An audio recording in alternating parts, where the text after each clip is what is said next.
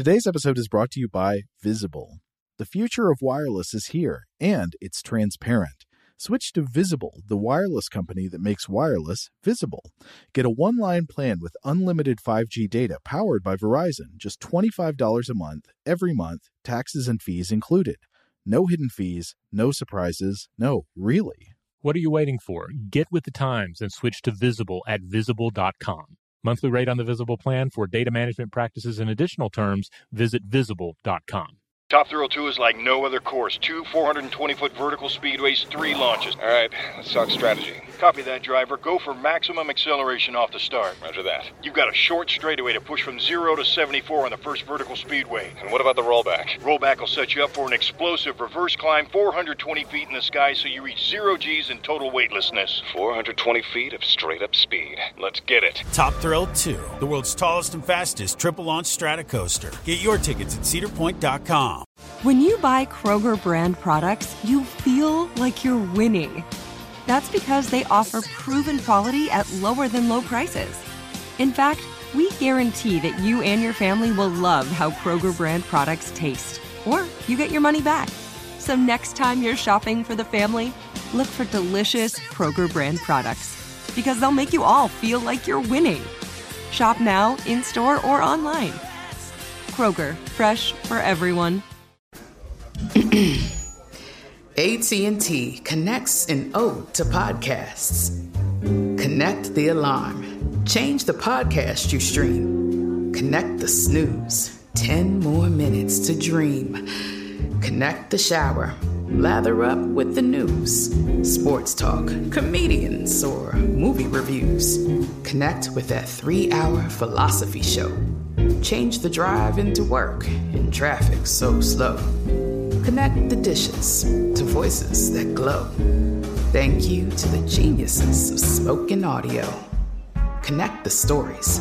Change your perspective. Connecting changes everything. AT&T.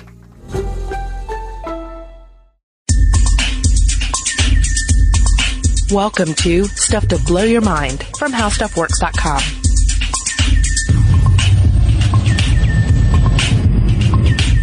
Hey, welcome to Stuff to Blow Your Mind. My name is Robert Lamb. And I'm Julie Douglas. Julie, what does a fire-breathing dragon have to do with the human digestion system?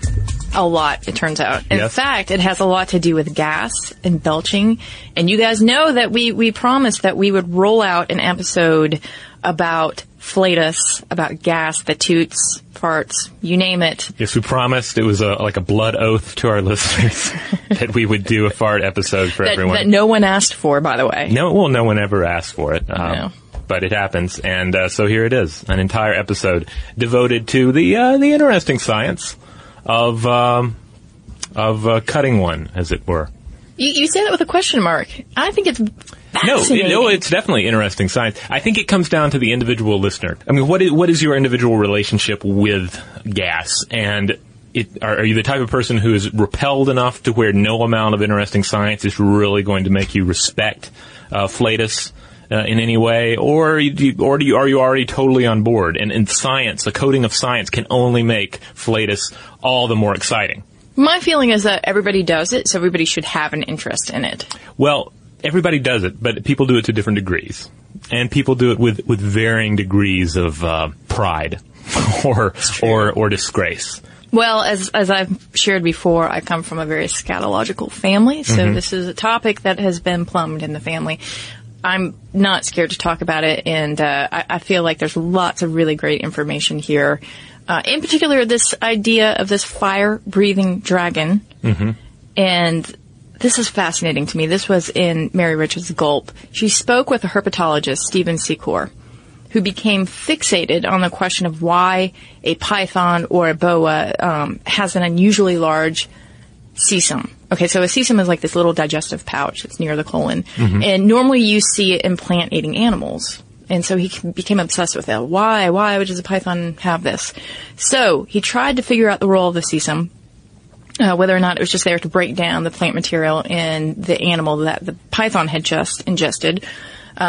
And he began to actually measure the amount of hydrogen coming out of a python, what it was exhaling after it was given a bunch of rats to eat. Okay, so he did that with something called a chromatograph, and that measured the amount of hydrogen.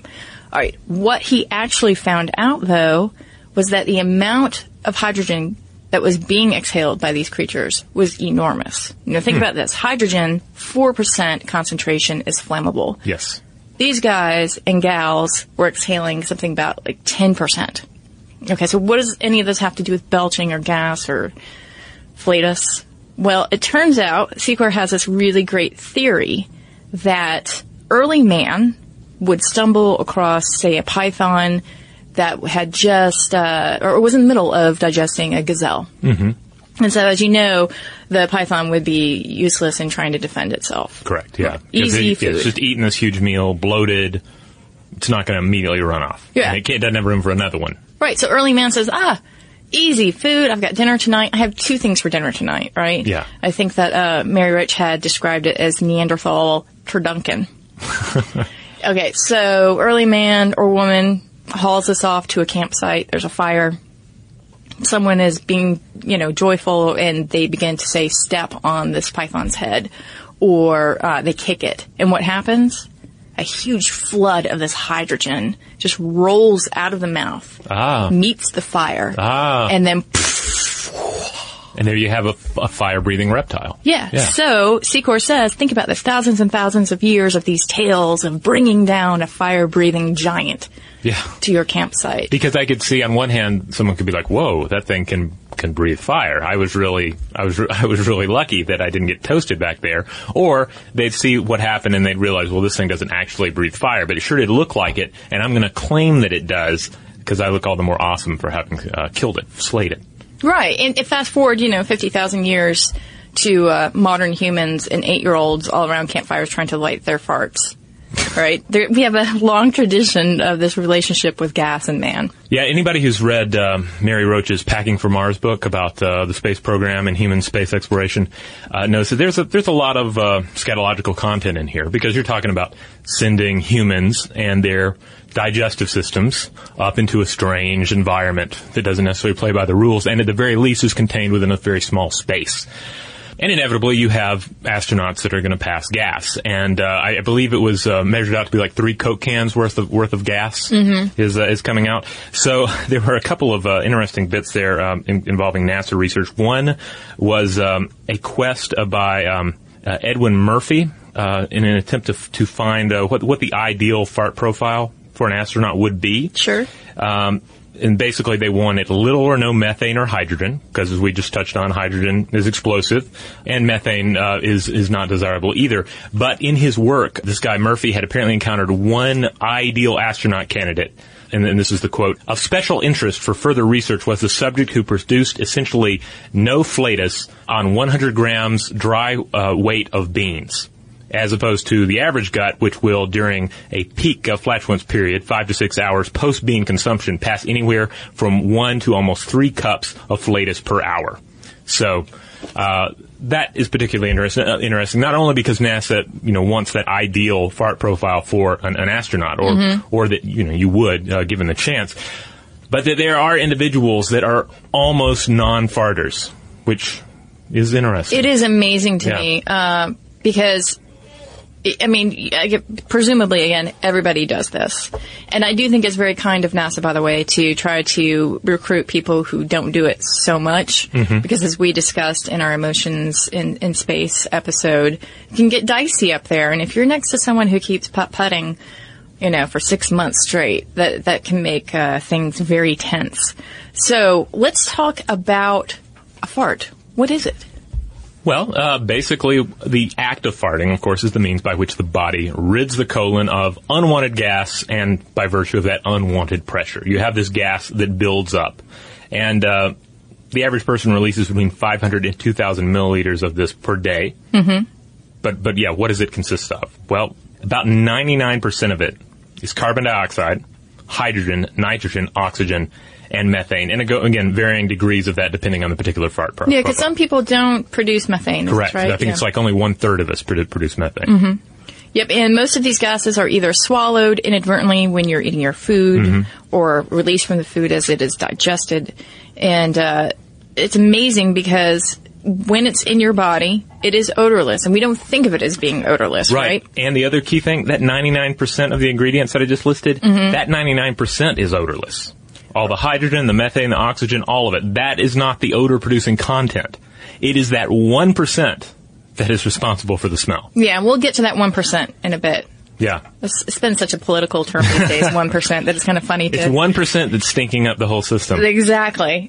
So, as you had mentioned, yeah, we do expel quite a bit of it, but the man who inspired really thoughtful study of how much we expel, and even excessive gas, is a man who in 1976 complained of a 5-year epic bout of the toots. He contacted gastroenterologist Michael Levitt, and in order to study the man, Levitt had to create a baseline of normal flatus output. So, or flatus, I should say.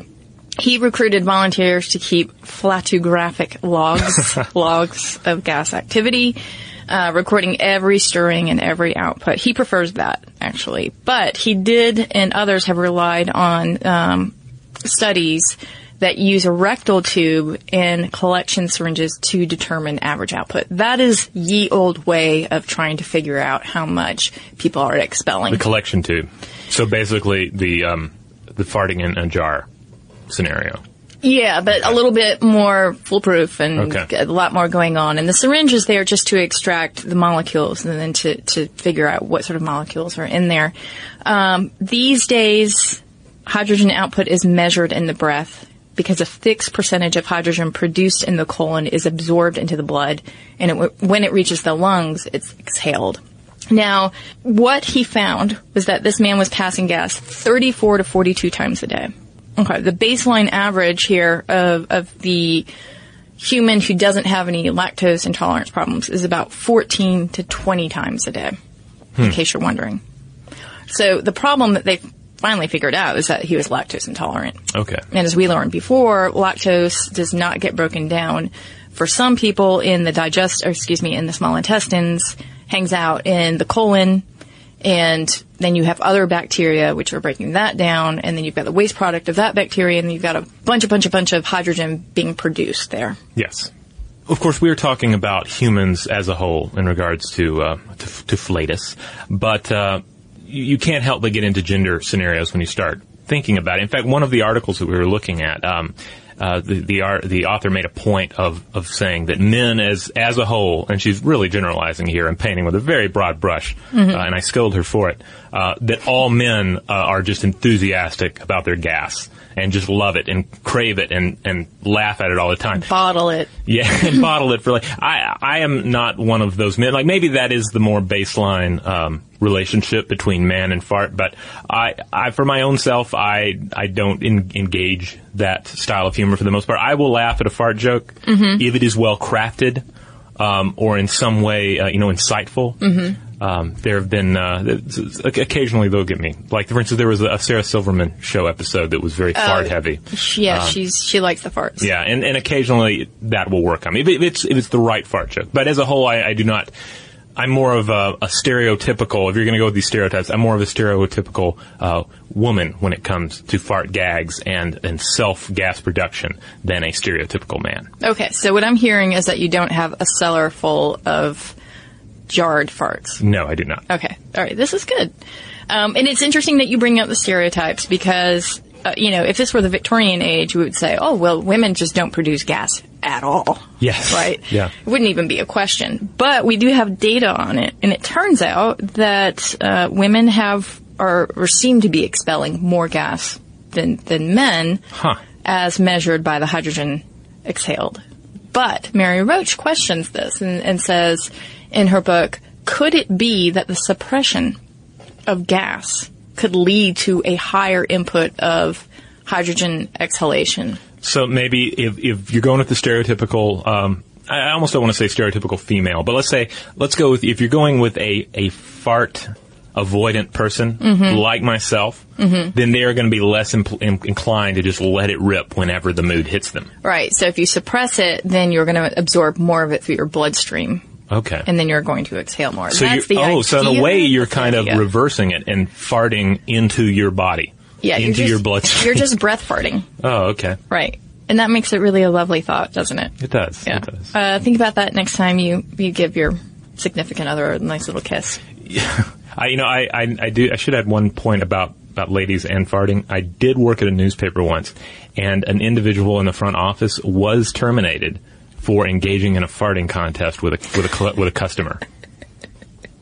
It was But quite the I scandal. don't understand. It seems like it was mutual farting. So I guess it was just like, hey, we're going to make an example of you. We just don't fart with the customers. Maybe, there could have been some other politics involved, or maybe it was just kind of this unwritten rule where if your customer comes in and celebrates his or her farts, that's fine. Mm-hmm. But then you are not supposed to then engage with them in a contest of farts, or it's kind of like it's okay if the customer uses foul language to a point, but you're then not supposed to engage them in that kind of behavior, I guess. Or maybe she showed him up. Maybe she shamed him, and they lost a customer because of it. Was this a gastroenterology office? No, this was the newspaper. We didn't even have a flatus section, just business and sports. Yeah. I don't know that I can recover from that story. I feel like I need time to think about that and chuckle. But we must go on, so I'm just going to chuckle about that later. All right, so let's talk about this 1%. Yes. Or should we take a break? Yeah, let's take a break. Why not? When we come back, we will discuss the 1% of the fart that is responsible for the smell. We'll talk about extraordinary cases of flatus. We'll talk about people who have elevated passing gas to an art form. Mm-hmm. And also the big question, if you're in microgravity, can you propel yourself across a spaceship just by virtue of your own flatus?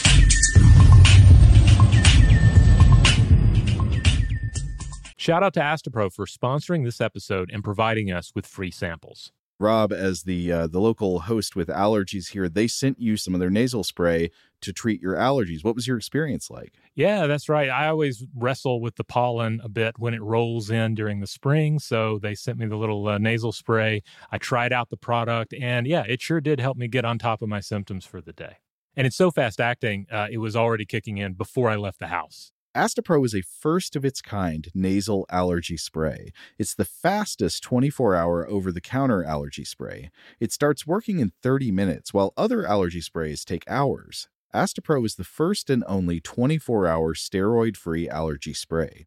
Astapro delivers full prescription-strength indoor and outdoor allergy relief from nasal congestion, runny and itchy nose, and sneezing. Get fast-acting nasal allergy symptom relief with Astapro. Go to astaproallergy.com for a discount so you can get Astapro and go today. ASTEPRO allergy.com. Astapro and go. Use as directed for relief of nasal congestion, runny nose, sneezing, and itchy nose due to allergies. Today's episode is brought to you by Visible. If you haven't heard of Visible, now you have. They're the wireless carrier that's making wireless visible. It's in the name. Get a one-line plan with unlimited 5G data powered by Verizon, just $25 a month, every month, taxes and fees included. Having a one-line plan means you only need you to save. No estranged roommates, exes, cousins twice removed, or AI-powered humanoid robots needed. And because $25 a month really means $25 a month, you can call, text, stream, whatever, as much as you want without worrying about getting dinged at the end of the month. No hidden fees, no surprises. No, really. It's like the old saying goes, you can't judge a book by its cover, but you can judge a company by its name. So spread the word. Tell all your friends there's a wireless company out there with transparency in their name, and they're called Visible. Start saving on wireless today at Visible.com. Monthly rate on the Visible plan for data management practices and additional terms, visit Visible.com. This summer, click into Memorial Day savings at the Home Depot and get after those outdoor projects with some serious cordless power from Ryobi. Tackle more than half an acre of grass with the convenience and gas-like power of the Ryobi 40-volt battery-powered mower. Leaves and debris are no match for the 40-volt power of the Ryobi leaf blower. No cords, no gas, no hassle. Tidy up those flower beds and keep your walkways looking sharp with Ryobi's 40-volt cordless string trimmer. Yard work, done and done. Click into Memorial Day savings happening now at your cordless power source, the Home Depot. Shop now at the Home Depot or HomeDepot.com. How doers get more done. Rev up your thrills this summer at Cedar Point on the all-new Top Thrill 2. Drive the sky on the world's tallest and fastest triple-launch vertical speedway. And now, for a limited time, get more Cedar Point fun for less with our limited-time bundle for just $49.99. Get admission, parking, and all-day drinks for one low price. But you better hurry, because this bundle won't last long. Save now at cedarpoint.com.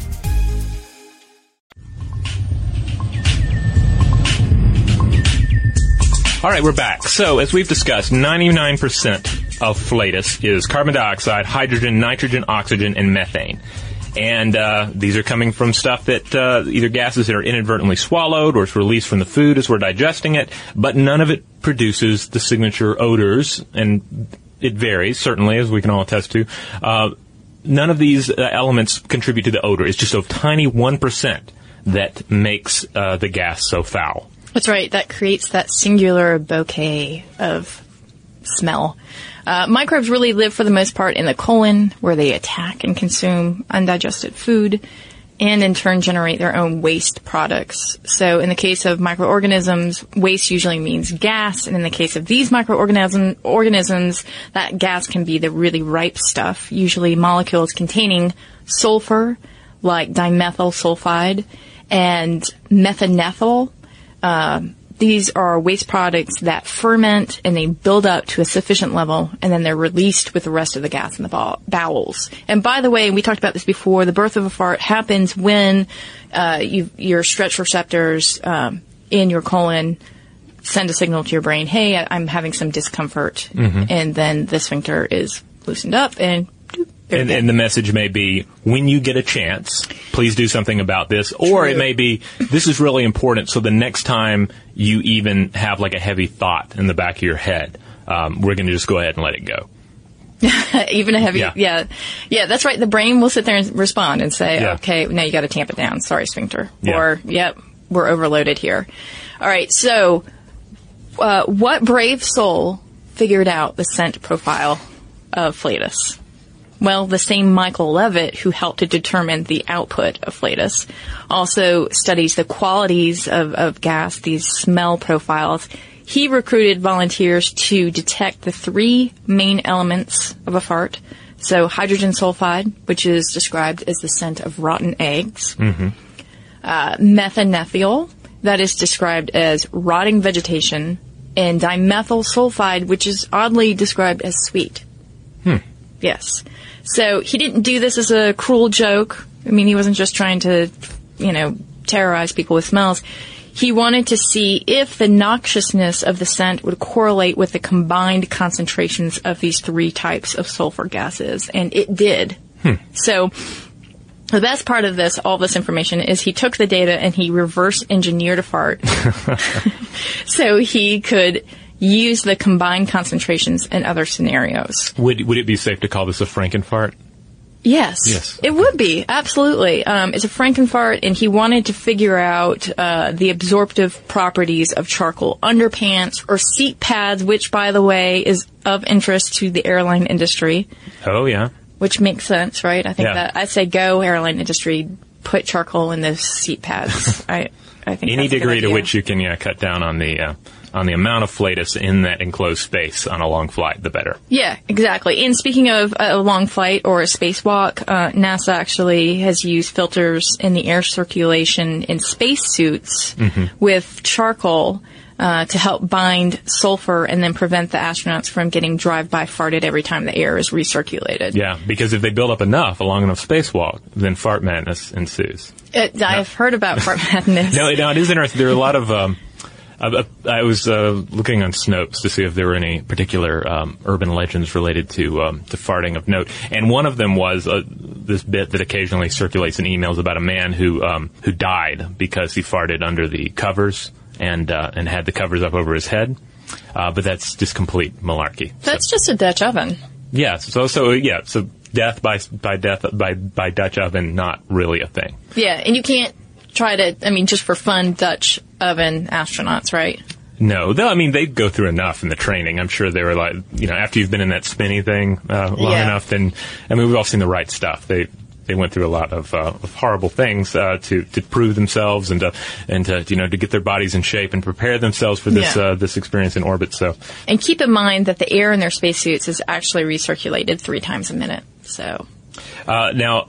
Another interesting bit from Mary Roach's book, Packing for Mars, she talked to an astronaut by the name of Roger Crouch, and he was particularly interested in the idea of propelling yourself through a microgravity environment, like aboard the space station, via your own farts. And he said that the mass and velocity of the expelled gas is very small compared to the mass of the human body. So he tested it out, found that it produced no real effect, though he did have this theory that the underpants and the pants might be prohibiting the expulsion of gas, and but he did not get to test this naked. But he apparently has lingering thoughts that nude farting in microgravity would potentially give you at least a little push across the cabin. Yeah, that really is not going to win the hearts and minds of your fellow astronauts in space if you just drop trow. And then try to propel yourself with your own farts. Can you imagine the dude who's doing like the Crying in Space videos and all the different viral videos? Colonel Hadfield? Yeah. I wonder if he's on board for this. That's going to be a big shock when that YouTube video rolls out. That might be the one that never really makes it to YouTube, right? So, though, if you were going to do that experiment without underpants and really truly test it, you would want to eat the gaseous inducing foods that you could. And it turns out that the most eruptive edibles are beans, carrots, raisins, bananas, which is odd to me, onions, not odd, milk and milk products. For the very reasons that we talked before about milk being hard to digest and break down, as opposed to something like, let's say, meat, fish, grapes, berries. These have the least amount of complex carbohydrates. It's this really damning conundrum that I have encountered, and that I think a number of people encountered. That the healthier that you try to eat, you're trying to eat all these vegetables and these whole grains and lentils and beans, and it's making you gassier, and you feel like you're being punished for this diet. Dr. Robert Lustig even put it this way. He said, "In life, you have 2 choices: it's either fat or fart." So yeah, it's true. Like if you were to radically change your diet from, say, a meat and very little vegetable diet to grains and vegetables, you would really need to set aside a couple of days to transition into that. I kid you not. Well, there's that great Portlandia sketch where they go to the restaurant that has the raw food. It's like an all raw food place, and they actually have a Flatus patio with fans. The fart patio. The fart patio. That is just one of my favorite things. One of those, that clip is just great because it's not hearty har laugh, but it kind of speaks to that whole experience when you do go to a raw foods restaurant or a vegan restaurant. Yeah. And the result of that afterwards. They just kind of brought it more to the forefront. Yeah. It's a clever bit of parody there and commentary. So that is a fart gag that I at least chuckled at. Sure, because really, when you get down to it, every restaurant should have a fart patio. Now, as we mentioned before, you have the very rare individual, like the individual that NASA uncovered, who barely farted at all. Just one person in the world. The one person, a mutant that barely produces any flatus. But then there's another side to that coin as well. They're the super farters. The extraordinary flatulent individuals that make life so interesting. There's this thought that some people have types of bacteria that produce more sulfur than other people, so that could be part of it. Diet is certainly part of it. Today's episode is brought to you by Visible. If you haven't heard of Visible, now you have. They're the wireless carrier that's making wireless visible. It's in the name. Get a one-line plan with unlimited 5G data powered by Verizon, just $25 a month, every month, taxes and fees included. Having a one-line plan means you only need you to save.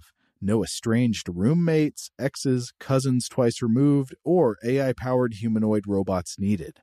And because $25 a month really means $25 a month, you can call, text, stream, whatever, as much as you want without worrying about getting dinged at the end of the month. No hidden fees, no surprises. No, really. It's like the old saying goes, you can't judge a book by its cover, but you can judge a company by its name. So spread the word. Tell all your friends there's a wireless company out there with transparency in their name, and they're called Visible. Start saving on wireless today at Visible.com. Monthly rate on the Visible plan for data management practices and additional terms, visit Visible.com. This summer, click into Memorial Day savings at the Home Depot and get after those outdoor projects with some serious cordless power from Ryobi. Tackle more than half an acre of grass with the convenience and gas-like power of the Ryobi 40-volt battery-powered mower. Leaves and debris are no match for the 40-volt power of the Ryobi leaf blower. No cords, no gas, no hassle. Tidy up those flower beds and keep your walkways looking sharp with Ryobi's 40-volt cordless string trimmer. Yard work, done and done. Click into Memorial Day savings happening now at your cordless power source, the Home Depot. Shop now at the Home Depot or HomeDepot.com. How doers get more done. Rev up your thrills this summer at Cedar Point on the all-new Top Thrill 2. Drive the sky on the world's tallest and fastest triple-launch vertical speedway. And now, for a limited time, get more Cedar Point fun for less with our limited-time bundle for just $49.99. Get admission, parking, and all-day drinks for one low price. But you better hurry, because this bundle won't last long. Save now at cedarpoint.com. Today I'm going to give you some straightforward advice on how to deal with naughty kids. How about instead of timeouts, time-ins? Time for you to start paying some bills. I'm JB Smoove, and that was a full episode of my new podcast, Straightforward, inspired by guaranteed straightforward pricing from AT&T Fiber. Get what you want without the complicated. AT&T Fiber, live like a gigillionaire. Available wherever you get your podcast. Limited availability in select areas. Visit AT&T.com/hypergig for details. And then, of course, as we mentioned earlier, some people are going to have different concentrations of hydrogen and methane. So some people are going to be more explosive, which is, and I feel like we've discussed this before, but it's more of a serious issue when there's some sort of surgical procedure going on, with the colon, in which you're going to have to cauterize wounds with a heat element. Mm-hmm. That heat element plus hydrogen and methane that's built up, that can have literally an explosive reaction, which is not good for anybody involved in that procedure. Now, I believe there's an Ig Nobel Prize that was given out for this, right? Yeah, that's where we discussed it before. But normally we say it's really very funny stuff. But this one study was very serious because it was like, you know what? If you are doing this procedure on someone, if someone has a polyp and you're removing it, you don't want them to explode and die. Right. So that's one of the things that doctors have been really cognizant of. And these days they actually pipe in a little air, and air that doesn't have flammable carbon dioxide as well, to try to dilute any methane or hydrogen that might be left over. Although, for anybody who's gone to the gastroenterologist and had one of these procedures like a colonoscopy, then you know that there's a lot of prep work ahead of time to try to remove anything that might antagonize or create a spark in your rectum. Another aspect of flatus in the medical community is that it can actually be used as a disease fighter. Really? Sort of. I mean, it's more like a canary in the coal mine. So doctors can actually identify tough-to-spot viral or bacterial infections of the gut in someone's gas. Huh. So what they do is they just perform this test where they collect a stool sample and then they try to take the gases. They extract those gases from a smart needle, and then they figure out the flatus molecules, and the machine then will analyze these molecules and tell you what the infection is. Pretty cool. That is pretty cool. When discussing the various smell profiles of human flatus and ultimately human waste, I keep coming back to horse excrement because really, if you've smelled horse excrement, it's really the best excrement out there.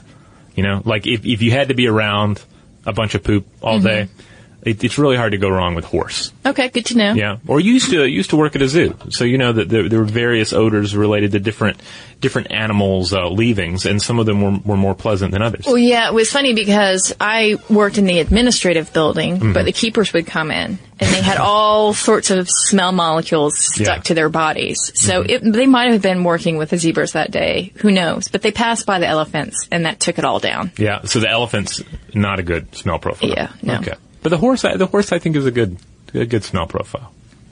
So what do you think about the Phletus artist? Ah, yes. Do you think they're even concerned with the scent profile? Well, it's interesting because first of all, I should back up and say that I was not aware of this until about a year ago. I was recovering from wisdom tooth removal, and I was on pain pills, and I was reading the book Madeline is Sleeping by Sarah Schoenlein Bynum, which is a very dreamy book anyway. It's like a dream within a dream with all this surreal stuff happening, and then on top of that, I was a little loopy from everything else that was going on. But one of the characters that shows up is a fart artist, or a fartist, if you will, or a flatist, or a flatuist. But not a flautist. Not a flautist. That's something different entirely. But it turns out there's one individual that was of particular note, and this was a Frenchman whose real name was Joseph Pujol, lived 1857 through 1945, but his stage name was Le Pétomane, and he was known for having remarkable control over his abdominal muscles, and he seemed to be able to just fart at will, just nonstop, just well beyond the 3 Coke cans of Flatus that any normal individual could muster. But there was a secret to what he could actually do. He had, again, phenomenal control over the muscles down there, particularly the anal sphincter muscles, and he could actually inhale air through the sphincter and then release it. So it wasn't that he was releasing gas that was built up as part of this natural farting process that we've discussed in this episode. Rather, he was inhaling air into the rectum and then releasing it again. Wow. So we talked about reverse feeding in our last podcast. Reverse breathing in a way. Yeah, right. Yeah. That's it's kind of like if you've ever been, generally you'll occasionally encounter a kid who's doing this, where they'll burp over and over again because they're inhaling the air and then they're burping, inhaling the air and then burping. He was doing the same thing, but with his bottom.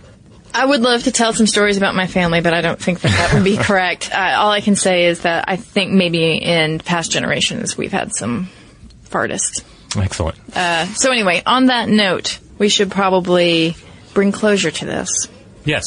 Let's call over the robot.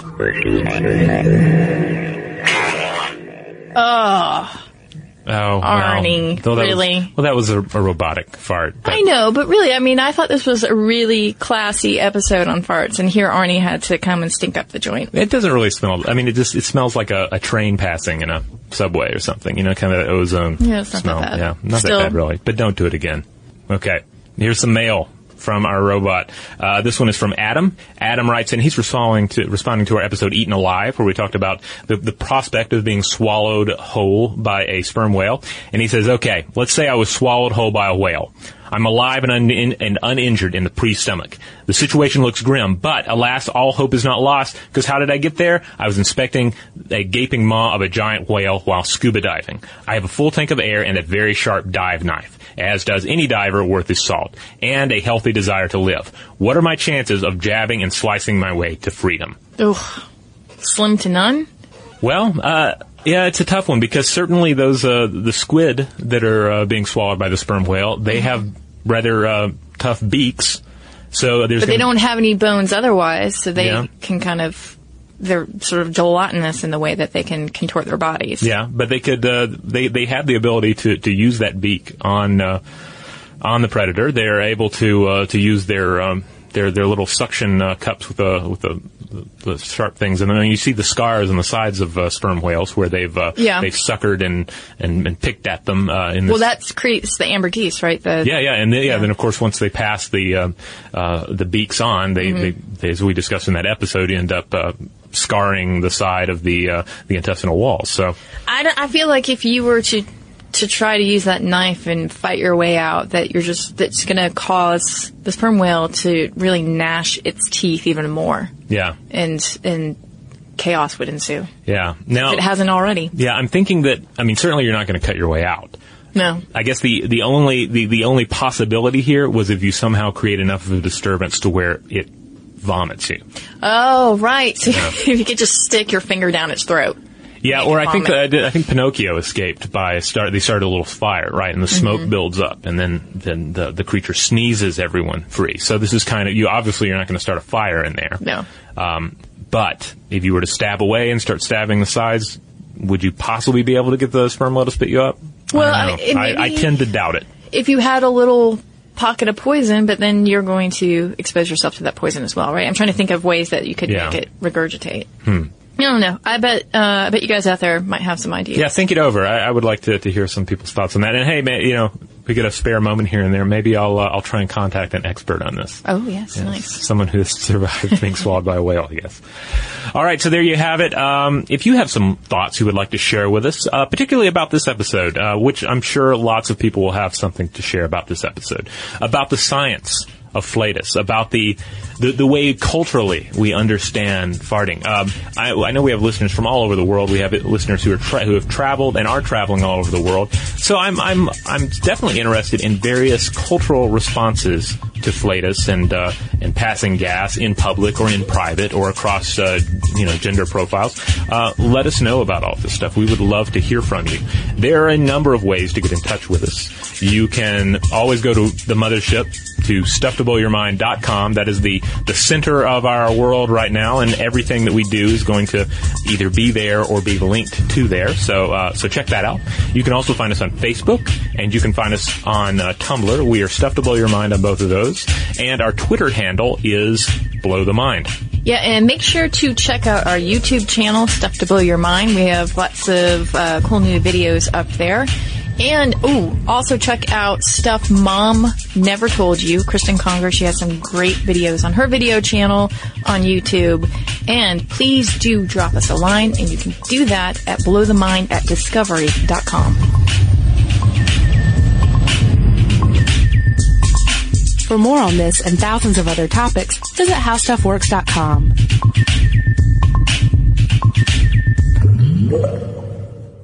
Today's episode is brought to you by Visible. The future of wireless is here, and it's transparent.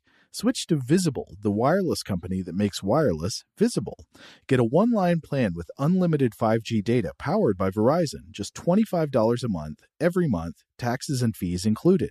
No hidden fees, no surprises, no, really. What are you waiting for? Get with the times and switch to Visible at Visible.com. Monthly rate on the Visible plan. For data management practices and additional terms, visit Visible.com. Top Thrill 2 is like no other course. 2 420-foot vertical speedways, 3 launches. All right, let's talk strategy. Copy that, driver. Go for maximum acceleration off the start. Roger that. You've got a short straightaway to push from 0 to 74 on the first vertical speedway. And what about the rollback? Rollback will set you up for an explosive reverse climb 420 feet in the sky so you reach 0 G's in total weightlessness. 420 feet of straight-up speed. Let's get it. Top Thrill 2, the world's tallest and fastest triple-launch stratocoaster. Get your tickets at cedarpoint.com. We are the voice of NASCAR. The green flag is in the air, and we are underway. The Great American Race. The Motor Racing Network. NASCAR Cup, Xfinity, and Craftsman Truck Series Racing live on your hometown radio station and MRN or NASCAR.com. Martinsville, Talladega, the Chicago Street Course. We have the side-by-side action and last lap passes for the win. Photo finishes. Ryan Blaney will win. The voice of NASCAR, the Motor Racing Network. Xumo Play is your destination for endless entertainment. With a diverse lineup of 350-plus live channels, movies, and full TV series, you'll easily find something to watch right away. And the best part? It's all free. Love music? Get lost in the 90s with iHeart 90s. Dance away with hip-hop beats and more on the iHeartRadio music channels. No logins, no signups, no accounts, no hassle. So what are you waiting for? Start streaming at play.xumo.com or download from the app and Google Play stores today. All you can stream with Xumo Play.